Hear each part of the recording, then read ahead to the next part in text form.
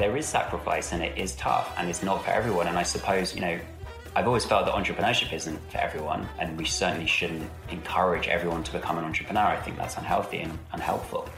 But I think social entrepreneurship is kind of a harder form of entrepreneurship in many ways because you're solving harder problems with less money. I'm Dan Murray-Serter, and this is Secret Leaders. We uncover the raw personal stories of the world's greatest business people, the key turning points, biggest challenges, and most valuable lessons from their journeys, so you'll get inspiration and tangible ideas to succeed at life. Today's guest on Secret Leaders is Alex Stephany, the founder and CEO of Beam, the social enterprise solving homelessness. He's also the former CEO of Just Park, the world's biggest parking platform. Now, solving homelessness sounds like a pretty grand and exciting idea, and it takes a particularly bold and ambitious problem-solving mind to tackle a problem like this. And Alex, just so you know, I said bold, not bald, don't worry. So in today's episode, we're going to get under the skin of the problem and also the business opportunities that arise from solving big societal issues using technology that are usually ignored by ambitious entrepreneurs and investors. So, bit of context for you. I first met Alex probably about 10 years ago or so. It was quite a random connection, but I was starting out in startup land for the first time, having come from advertising, and I'd asked in my network, does anyone know anyone that works in a startup, runs a startup, or could give me any kind of insight? After many no's, someone's friend of a friend introduced me to this guy called Alex Stephany, who is the CEO of this small startup called Just Park in Kentish Town in London. I reached out and I think I suggested to you that we go for dinner. Which is an unusual suggestion. Now I look back on it, I don't suggest going for dinner with randoms. It was more than one reach out, if we're honest. It was a succession of increasingly persistent messages. Sure, no, I wanted to tell it from my version, which is obviously I sent one amazing, incredibly well-crafted message and you instantly said yes. But no, you're right. If I reflect correctly, I think there were probably 20 or 30 to the point where I made it very clear that unless you met me and helped me, I probably wasn't going to go away. Does that sound more likely? That definitely rings a bell. So we went to a restaurant and I was very lucky because I got to sit with my first experience and encounter of someone in a startup, and I had a list of questions. For me, it was a really exciting and valuable dinner. But I know we've talked about it since, and you certainly didn't necessarily understand what was going on or why I needed all these questions answered. It was a bit confusing because, there was quite a few messages. I didn't really know who you were, but you seemed very keen to have dinner with me. And I was just really being, I think, kind of humbled, just sort of thinking, why does this guy want to have dinner with me so much? You did have hair back then, though. I did, yes, thank you. Very attractive, yeah. Thanks for reminding me. And so we went out for dinner, and I just sort of thought, well, people have been very friendly and lovely to me, and tech sectors in general very lovely and kind of welcoming. So I thought, I joked, it was a nice thing to do. But we then found ourselves in this kind of neighborhood Italian restaurant, and the lights were down, and there was a kind of candle, and we were kind of looking through the pasta menu. I don't think I've actually ever been on a date in a more romantic restaurant, let alone a business encounter. It was uncharacteristically overly romantic, candlelit, etc. So I probably didn't help set the scene for what I was really there for. That and all my desperate messages, a lot of unrequited love going on, I think, at the time. Yeah, I mean, it was very interesting. But I think the thing that kind of confused me as the meal went on was, I didn't really know you, but you sort of seemed to be sort of nodding and sort of looking almost longingly into my eyes at some point. And there was a period in that meal where I did actually think you'd invite me out for a date. Which didn't bother me at all. I was just genuinely perplexed working out, was this actually a professional meal or was I inadvertently on a date with Daniel Murray? And now I think about it, me picking up the bill at the end probably didn't help you figure that out very clearly either. Probably not. I can't remember if we shared a dessert. Maybe we did. I don't know. I'm not sure, but I have found the receipt, and if you want to go splitsies on reflection, with pleasure, I can send you a PayPal link. Please do. So we're going to get straight into the normal part of the interview realm. Don't usually start with first encounters and dates, but I've wanted to reconnect with you on this show for a long time. So thank you firstly for agreeing to do it and sharing your journey with Beam and Just Park. And before we do that, quick fire round. So most important question, cats or dogs? Your cats. Correct. For profit or for charity? Both. Android or iPhone? Spiritually Android, but practically iPhone. Okay. World-changing, meaningful, difficult societal issues like solving parking, or the waste of time, meaninglessness that you find in homelessness? Homelessness. Sorry. Even though it's not very meaningful? I mean, you've got to find meaning in everything you do, right? Fair enough. Yeah, you found a little niche. Yeah, exactly. Must be hard getting out of bed every day and knowing that you're only trying to solve homelessness. It is, but, you find a way. Beam has a unique business model for solving homelessness.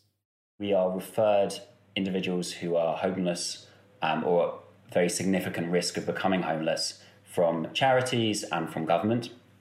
We then allocate those individuals a caseworker who works out what they should be doing with their life.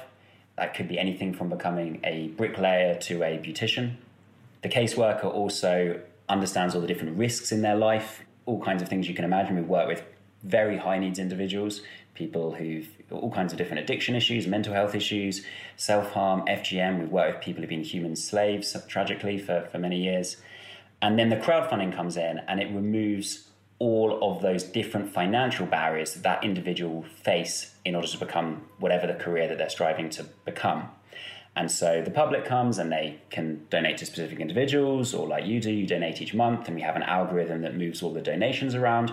And then we have a team that does partnerships with employers like Bupa, NHS, Ocado, many others, and allows employers to actually access the talents and potential of overlooked individuals. But before we go any further, let me rewind the story a little bit. Now, Alex was initially a corporate lawyer, and during this first job, he was seconded to a charity where he came face to face with homelessness, illness, and deportation. It was an experience that opened his eyes to the huge struggles that so many people face every day, even in a wealthy city like London. But after a while, Alex decided that being a lawyer wasn't for him. He just wasn't very good at it, his words, not mine. So he took a leap and became the COO of a small tech company that allowed people to rent out their empty driveways, which grew and became Just Park. And Alex became the CEO. It was a really successful relationship, but the itch to pursue something new and socially impactful led Alex to leave Just Park, and he began a temporary job at a VC firm whilst he decided his next move. Then, one day, whilst he was out making his way home from work, something life-changing happened. I saw a guy that I'd walked past, dozens of times probably, a homeless man who would always sit on the steps of the tube station. And we met eyes, and I thought, why not just say hello to this guy? Why not just speak to him? I've got time, I'm not in a rush. Let's see what happens. So probably quite apprehensively, I walked up to him and asked him how his day is going, and we kind of exchanged small talk, and he told me that he would sit there because there was CCTV, and that CCTV made it less likely that he would be beaten up. And he also told me that he'd been out of work longer than he could remember. And just to set the scene, he was an Irish man in his 40s, big beard, kind of round-shouldered. And that was the first time we spoke. And he spoke a bit about his family. And I kind of understood, I guess, the sort of outlines of his life. And then we would just speak when I would see him, which was a lot of the time because he was out there on the steps almost all the time. I would bring him kind of cups of coffee and would catch up. When it was getting cold, I bought him sort of thermal socks. Sort of very, very small little gestures that I'm sure other people were helping him out with as well. And then at one point he disappeared for about 6 weeks, and I wondered where he'd gone. Was kind of worried about him. And then he reappeared, and I barely recognized him actually because his beard had gone, but moreover, he looked about 10 or 15 years older. And I went up to him and I sort of said, what's happened? Where have you been? And he said, been in hospital. had a heart attack. So we speak, and I walk home to my flat. And as I'm walking home, I just feel really frustrated with the fact that I've been trying to help this person, others have too, and he's actually in a worse position by far than when I first met him. And so I began to sort of look at this problem and read more and more, and I realized that there's actually billions of pounds being spent on homelessness. There's more than 1,000 organizations tackling homelessness. There are millions of people in London who care about this issue, you being, certainly one of them. And yet still, despite all of this, people are literally dying outside of tube stations. And so I kind of began to ask myself, what did this guy really need? And it was pretty obvious that he didn't need another cup of coffee. That was not going to help him. Didn't need another pair of socks. And what he really needed was the skills and the support to get back into work and to provide for himself. That was going to cost more than a cup of coffee, but I thought, well, look, what if we all work together? What if we all chip in? What if we could crowdfund those costs? And so at that point that I had the kind of, I guess, eureka moment, and I then spent about 6-9 months talking to loads of different homeless charities, talking to people experiencing homelessness in different ways, people living in homeless hostels, people living on the streets, young people, old people, CEO caseworkers, chief execs, and so on. And I was just so nervous to kind of weigh into this area that I knew nothing about. And I was thinking, well, look, it's quite possible I could do some harm to some really vulnerable people. And so I was just so careful, paranoid about every interaction I was having. And while I was having all these conversations, a charity said to me, I know this guy called Tony, and maybe you should go meet him. And she said, oh, Tony lives in a homeless hostel in South London, and he told me he wants to be an electrician. So I'm like, okay, that sounds great. Happy to go meet him. So I head down to Tony's hostel, and I rock up there and go inside, and it's not the nicest place in the world. It's kind of very cramped, beaten up, small house. And I sit down opposite Tony and I introduce myself. I say, my name is Alex. I'm starting a new website and we want to raise money for people who are homeless to get skills, and we want to support people like you into work. Tony had been out of work 21 years. He had spent a lot of his life in prison. He'd been a drug addict, multiple drugs. He'd been an alcoholic, and he was estranged from most of his family. And, here he was sat there with some, middle-class prick sat opposite him talking about crowdfunding, poor guy. And so he was very, very beaten up by the world, and he was very, very quiet, almost silent the whole time. But he listened patiently. I remember, I think he actually only asked one question that day. He goes, may I ask a question? I go, of course, Tony, ask me anything you want. And he goes, I don't understand. Why would anyone help me? As if he'd sort of seen some massive flaw in my plan. And I said, well, look, Tony, I don't know that they will, and I'm not going to promise that they will, but I think that there are loads of people out there who really do care about people like you. And I think we're going to see that. And I'm prepared to give this my best shot. And if you are too, let's just go for it and see what happens. And so he looks vaguely convinced, and he agrees to go with me to a training centre in East London where they teach people to become electricians. And we meet this guy who would be his electrician tutor if we can raise the money. We put together a basic website. It's going to cost about £4,500 to get all of the things that Tony needs, so his training, his tools, and all kinds of other stuff. And then I pick up the phone to some journalists and I say, we've got a story here. There's a homeless man crowdfunding to become an electrician. What do you reckon? And it actually ends up being this massive media story. It's one of the main stories on BBC News, on Sky News, Reuters, The Times, Independent, Guardian, etc. And it's covered, in fact, in quite a few countries around the world. We raise the money that Tony needs, thinking, okay, that's the easy bit done. Tony goes to his training centre. He gets his City and Guilds qualification. bit harder, done, tick, gets a job working as an electrician on building sites, gets promoted, starts earning more money, moves into his own home, is reunited with his family, and his life is just unbelievably better than when we met, and unbelievably better than it had been for the previous couple of decades. So I thought, well, look, if we can do that for one person, then what if we can do that for, 100,000 or millions of people? What if we can use the technology and the operational processes to create this same life-changing intervention for other people at scale? How does society look different then? Could society be radically different and better and fairer?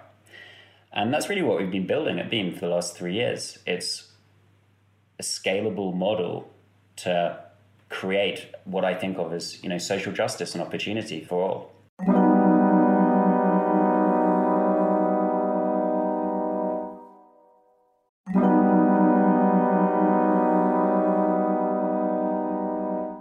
If you're trying to grow your startup and you're dealing with companies outside of the UK, you're probably going to need ISO 27001 at some point. It's not the sexiest acronym, but it's basically the global standard for proving your security practices are up to scratch, like how you handle customer data. The same goes with SOC 2. You're going to need it if you're a SaaS company. But achieving these security frameworks can be very tedious and very costly. This is where our partner, Vanta, comes in. Vanta automates up to 90% of the work for certifications like ISO 27001, SOC 2, GDPR, HIPAA, and more, getting you audit ready in weeks instead of months, and saving you up to 85% of the cost. And as a special offer, our listeners get 20% off Vanta. Just head to vanta.com/secretleaders. That's VANTA.com/secretleaders for 20% off. There's a link in the description.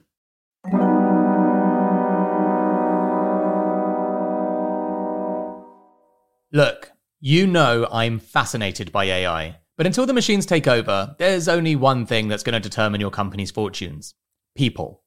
This isn't some kind of hollow point to make me look good. If you speak privately to any successful entrepreneur, they'll confirm it's true. So, if you're a leader of a growing business, then you should check out Personio. It brings together all the important HR things like hiring, onboarding, payroll data, performance reviews, and so on. You don't want loads of employees sending you emails asking for time off. You want to be able to see things objectively, like it's taking you too long to hire. You want to do performance reviews well, having clear goals for people that are logged in a centralized system. And you want to do all these things in one simple tool without having to become an HR expert. All of this is possible with Personio. Check it out at personio.com/secretleaders. That's personio.com/secretleaders. There's a link in the show notes. Anyone that's lived in the UK or really anywhere, right, has passed homeless people on the street. The reality, the insight that you've got with Beam is obviously actually the greatest economic opportunity you can give to people is a sense of self-worth and is an opportunity to contribute back to society, because really they don't want donations. They want the ability to be in control of their own destiny. They've fallen on hard times. They don't want to be defined by their past. They want an opportunity for the future. That's like the dream, right? But obviously, not everyone is like Tony, and not everyone is ready for that moment in their career, because human beings are damaged. We're complex people. We come with very varied pasts. I guess the difficult question I'd love to ask you is, where have you found your most frustrated experiences? Obviously, without naming names, but what has this journey been like emotionally for you, and where people have not embraced Tony's attitude towards it? I think that we typically, or the average person, let's just say, will make the division between people who want to work and people who don't want to work. And if you don't want to work, go fuck yourself. You're not contributing, you're a scrounger, and I can't help you. But actually, the real divide is between people who have hope and people who don't have hope. I think there are very few almost no one who likes to be dependent on others, who likes to be a source of charity, because that just strikes at the very core of anyone's dignity. People like freedom. Everyone likes being in control of their destiny. Everyone likes having money in their pocket. And so I think we need to sort of rethink how we categorize people, if you like, and think somewhat more about how we can give hope. How can we give hope? Because the most fundamental service we provide to people like Tony is offering them hope that there is a place for them in this world, offering them hope that there is a better future that may exist for them and their families. That's the most fundamental thing.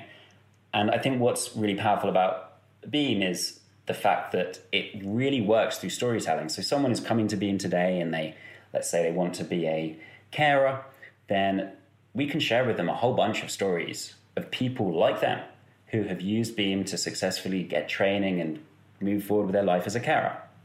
And that's really, kind of very inspiring for us, but more importantly for them, it gives them hope.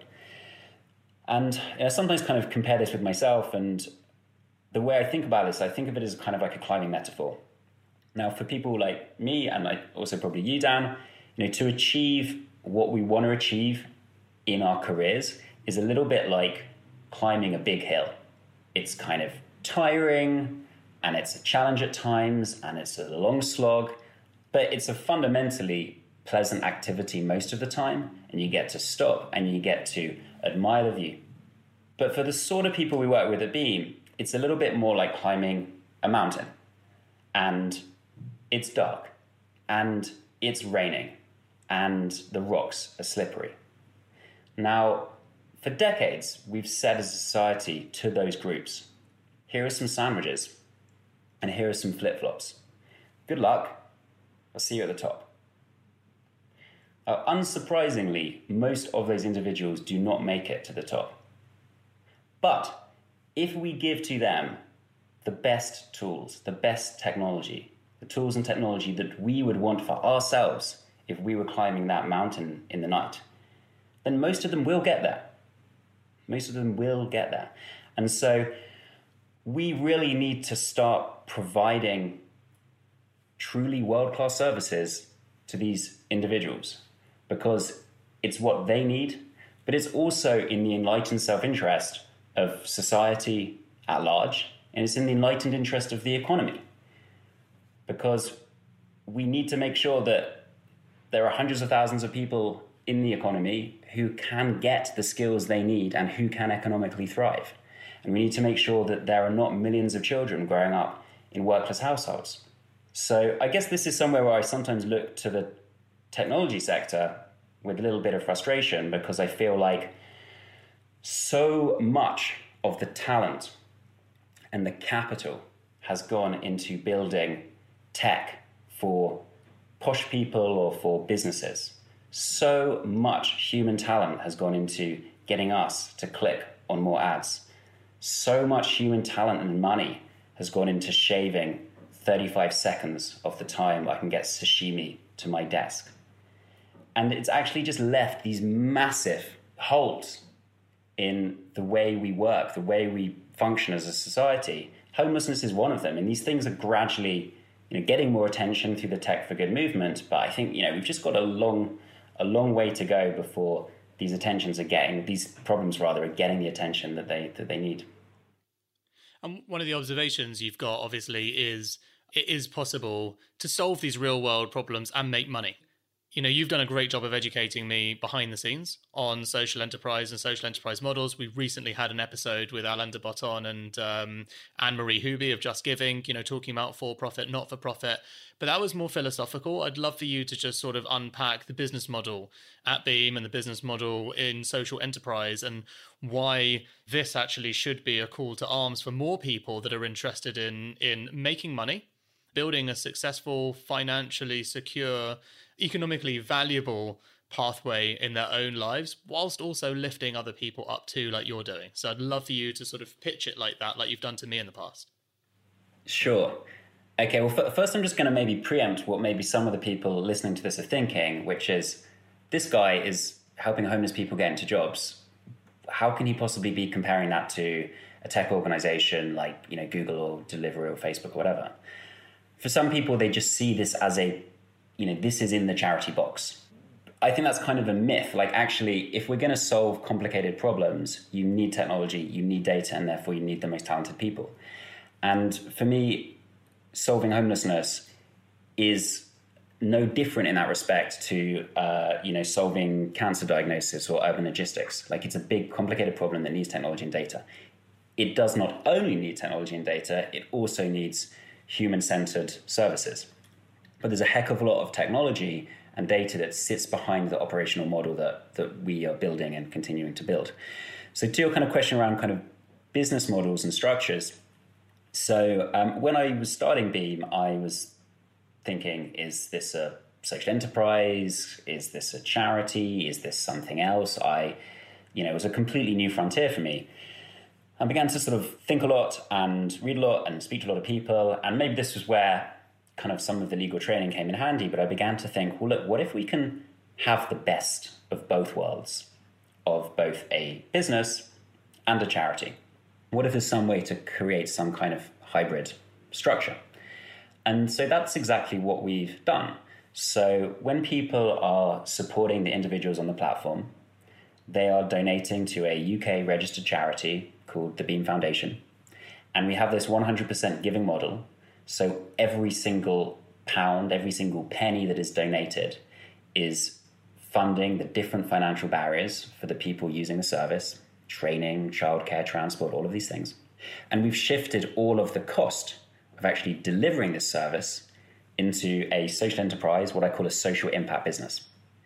And that organization, which is paying all of the rent, all of the salaries, including mine, everything, that is an organization that generates revenues by serving government. So we sit down with government, mostly local authorities, but also some central government parties as well. And we say, look, we want to help this group of people who are long-term unemployed, who are costing you a large amount of money each year. Why don't you pay us this much smaller sum of money if we're successful at supporting them? And if we're successful at supporting them, it's of course great for the individual and their families, but moreover, it's great for the economy more widely. And so that's the business model of the social enterprise. And as I say, I think it's about the best of both worlds, because we're now able to get the governance and also the tax efficiencies of this charitable structure, but we're actually able to shift all of the cost of that into a impact for profit structure that also has the benefits of a business. It can be more flexible, it can raise finance, it can access more types of talent, it can issue share options, all of those things that are proven to create growth and scale. And I think the other thing I was thinking about when I was starting this was that actually it's just so hard for charities to scale by their own. It's so hard. And if you look at the large charities that, we all think of, whether it's, Oxfam or Save the Children or whoever it is, most of these charities are more than half a century old. And I'm just there going, well, actually, we don't want to wait half a century. And it's not even sure that history is going to look the same way in the future as it did in the past. Will it even be possible to build a charity the size of Oxfam in the next 50 years? Most of the data would say that it probably isn't. So therefore, if we were going to really create a lot of impact and scale and help hundreds of thousands and millions of people, we had to really leverage the scalability of an underlying business model.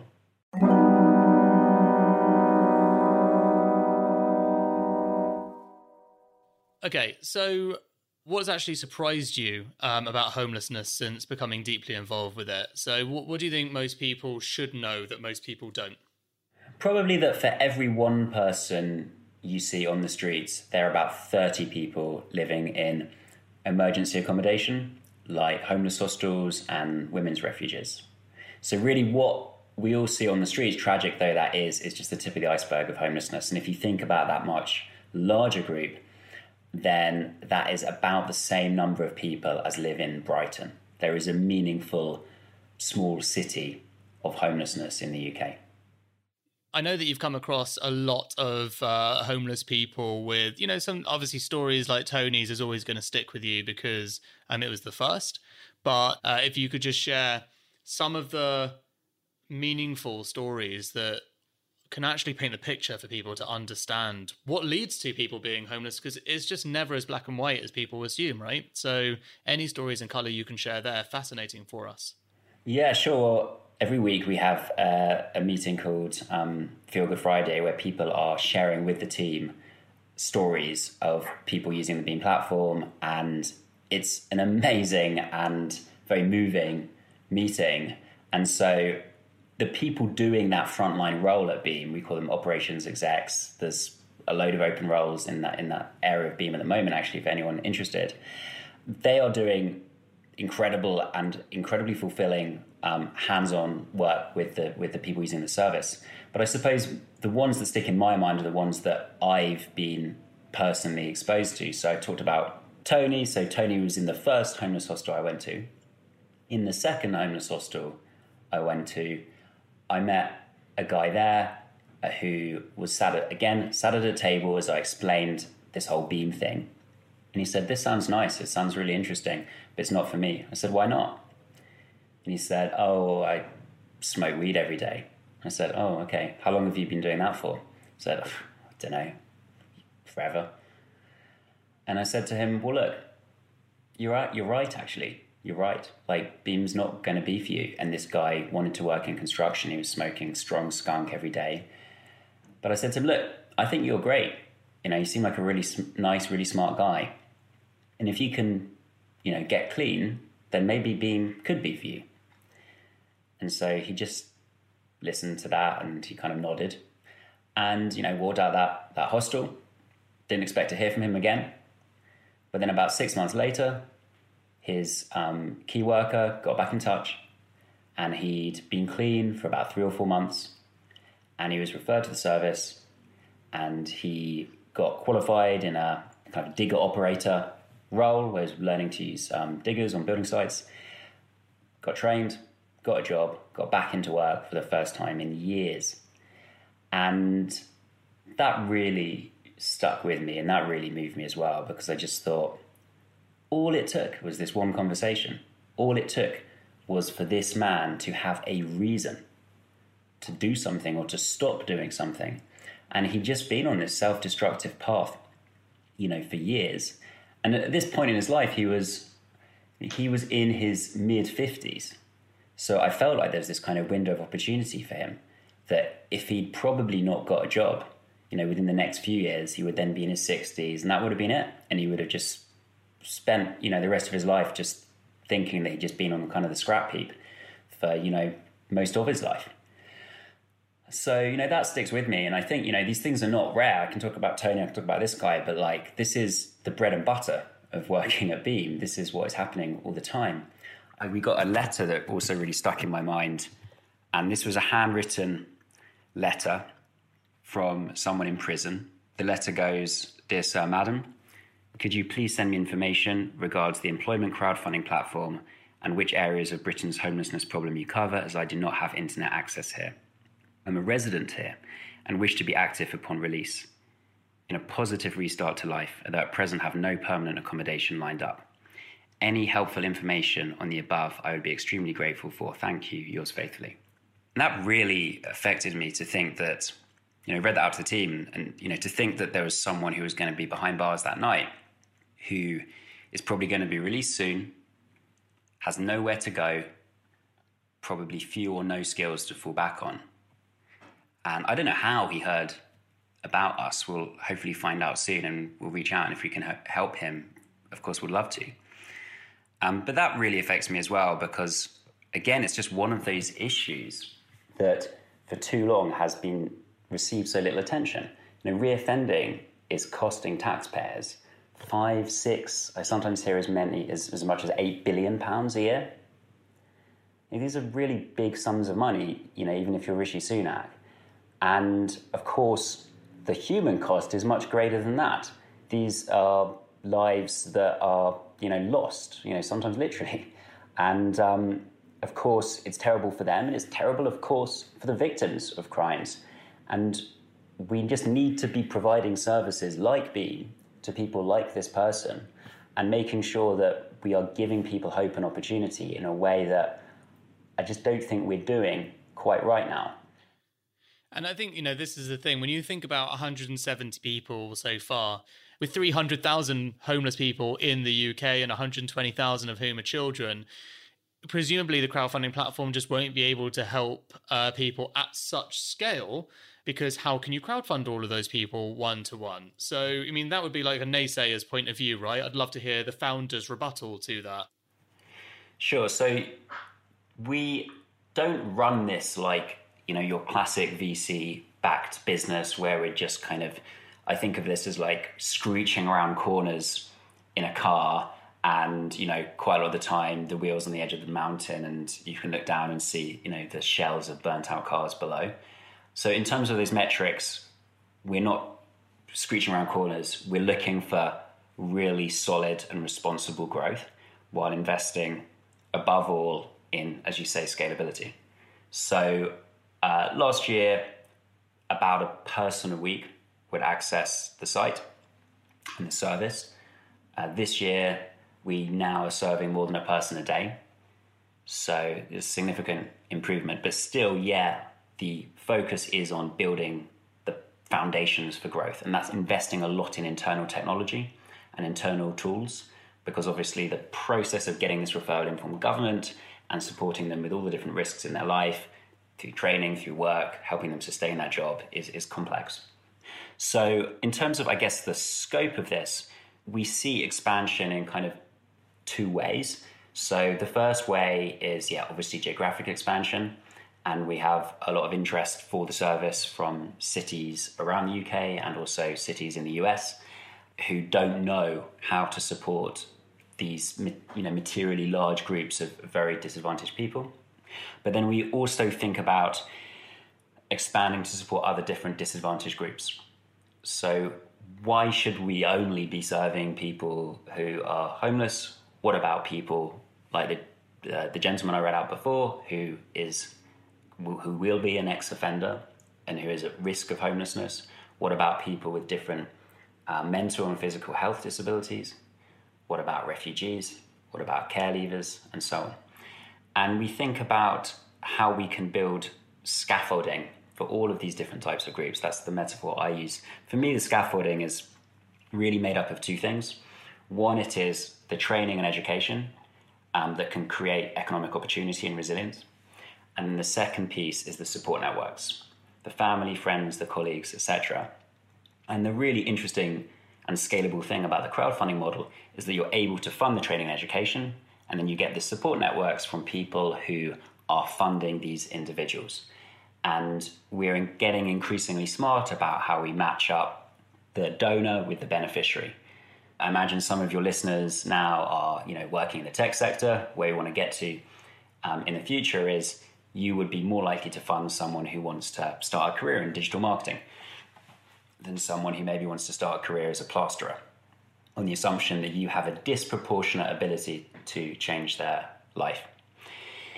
So one of the times we've spoken about this without being recorded was when I spoke about my auntie who has various health conditions, including schizophrenia, and has never really had any kind of job, has basically been dependent on others her whole life. She's now in her late 60s, and it's arguably too late to equip her to be engaged and to do things in professionally with her life. But I do think we can create those opportunities for people like her who are much younger. And I look at her life and I think that in some respects it is a wasted life and it is tragic. But I don't think that's her fault. I think that's our fault.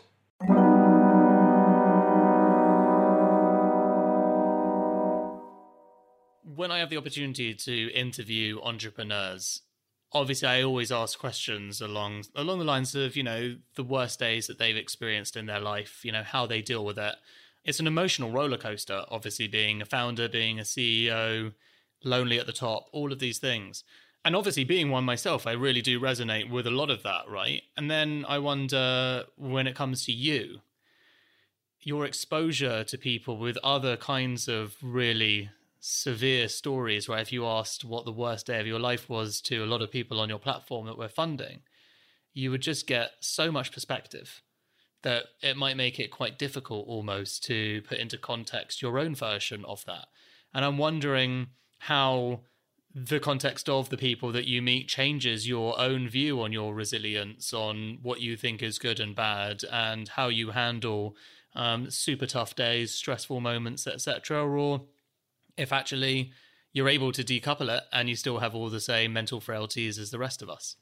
Yeah, I think I definitely do.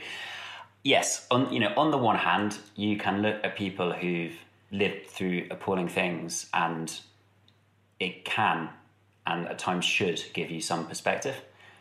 On the other hand, that is not your life, and you can't go through life ignoring any issues you have in your life because it's not as profoundly big and urgent an issue as someone else's. So, I think practically how we think about that is at Beam, we invest pretty heavily in making sure that people feel well supported. And so we have a mental health budget that caseworkers can access if they want to have coaching or therapy or any other type of support on that front. And they get a certain number of free sessions as well from Perkbox, which we use.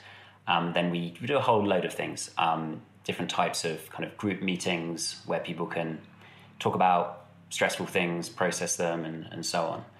We try and be really open about these things. It can be emotionally draining work as well as incredibly energizing and inspiring work. It's inevitably going to be a mixture. And it's my job just to make sure that people have that support. It would be somewhat ridiculous if someone came to me and said, I'm really struggling, I'm really stressed at work, and I was just like, well, look, you're not homeless. What have you got to complain about? Yeah, no, I mean 100%, right? That would make you a shit leader. But the same question I'm saying to you personally, which is, are you able to say in context, yeah, actually, this is still a terrible day, and actually, regardless of all of that, because it's very different, like being a bad leader, which is what you've just described, and being a good enough leader or kind enough to yourself to recognize that same principle, because you don't have anyone saying that to you. So I suppose I'm quite unsentimental in some ways. I know that there is a way of thought perpetuated by things like Instagram that you can do anything with your life and be blissfully happy and experience no stress and just be kind of, taking selfies from a beach while saving the world. I don't really believe in that narrative. I think that if you're going to affect real change in the world, that's really hard. These problems have remained unsolved because they're very hard problems to solve. And that actually, if you're going to lead well on these issues, you need to accept that there is going to be a price of a kind for that. And so getting Beam started was immensely, immensely hard. It still is hard. It gets a bit easier over time. But I think that if you're going to work on a problem that is chronically underfunded and extremely complex and think it will be anything other than tough as fuck, then you're probably kidding yourself. So, the early years were absolutely crazy. I absolutely couldn't have done it without my co-founder, Seb Barker, who is phenomenal and who has brought a whole load of skills and experience that I don't have. So his background is in working in substance misuse services and drug and alcohol services, and he worked at the NHS, building kind of personalized services and did lots of interesting things. So, couldn't have done it without him, couldn't have done it without our head of engineering, Julian, and, all of the team. But yeah, particularly for the CEO, ultimately the buck stops at you, and you've just got to be really resilient and tough about these things. I think, one of the useful things probably about leaving university and going and working in a corporate law firm is that is kind of an unforgiving culture. And there are benefits to having been through that kind of boot camp. There are benefits from being in a culture where people just do expect you as table stakes to be incredibly efficient and incredibly hardworking, and to actually not worry at times about, or most of the time, about your well-being and things like that. I feel really nervous talking about these things because I don't want to glorify the kind of workaholic, suffering CEO and hold myself up as any kind of martyr. But I also don't want anyone to think that they can pursue these issues in a meaningful way without an impact on their life that won't always be positive.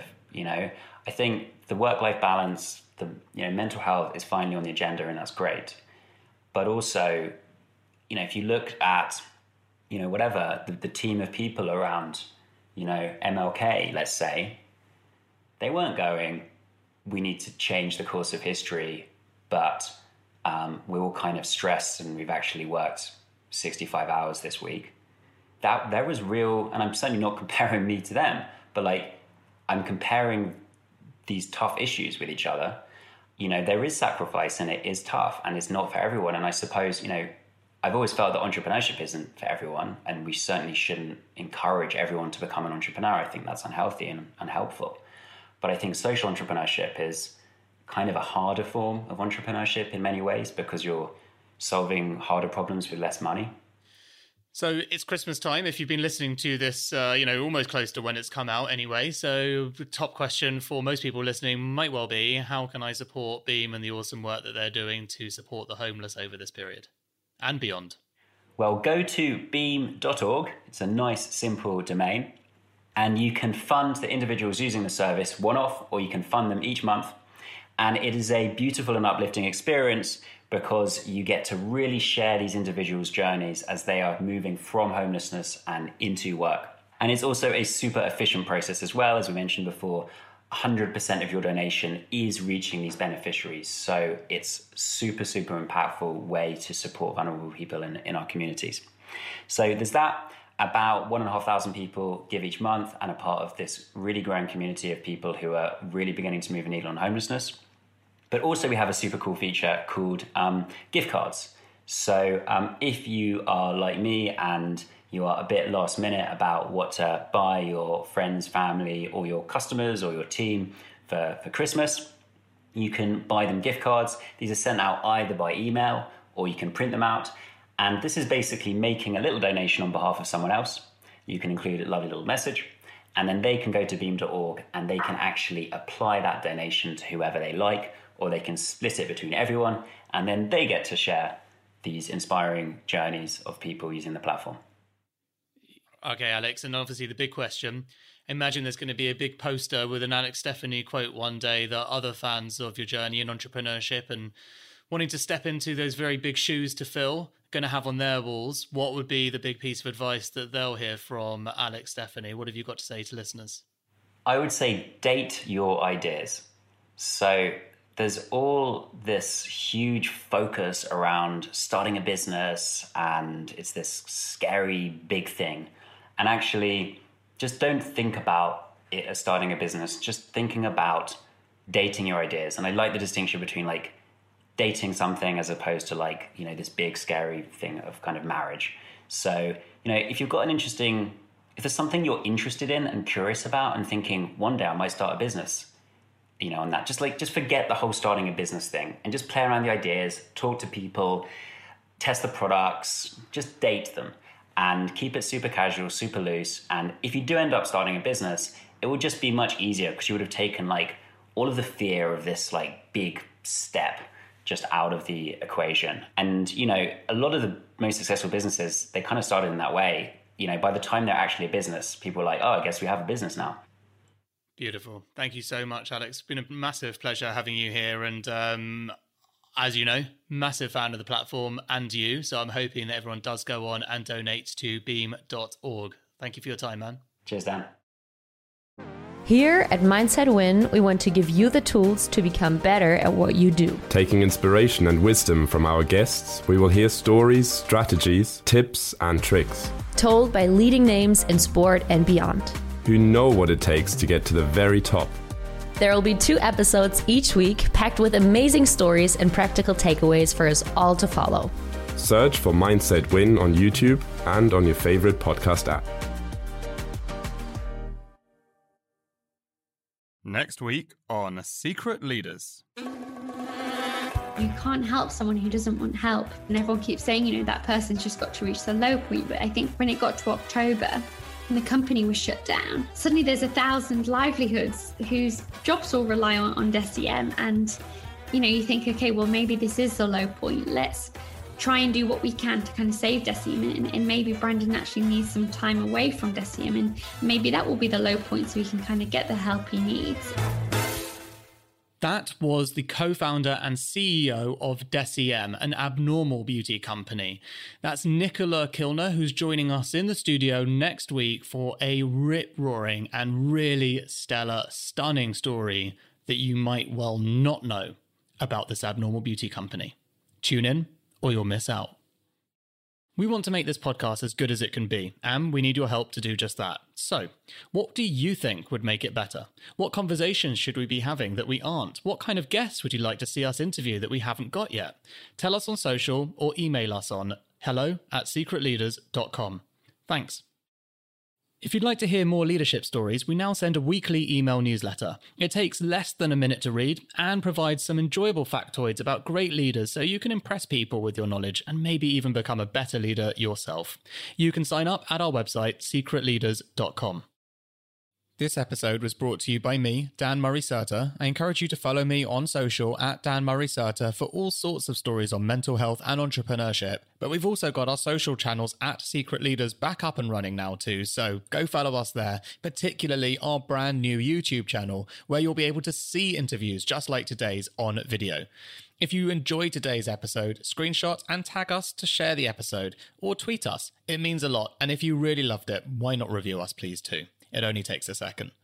This episode was produced by Rich Martell, with editing done by Harry and Daniel at Lower Street Media, artwork by Charlie Stopford, and bringing it all together, our head of podcasts, Will Stollerman.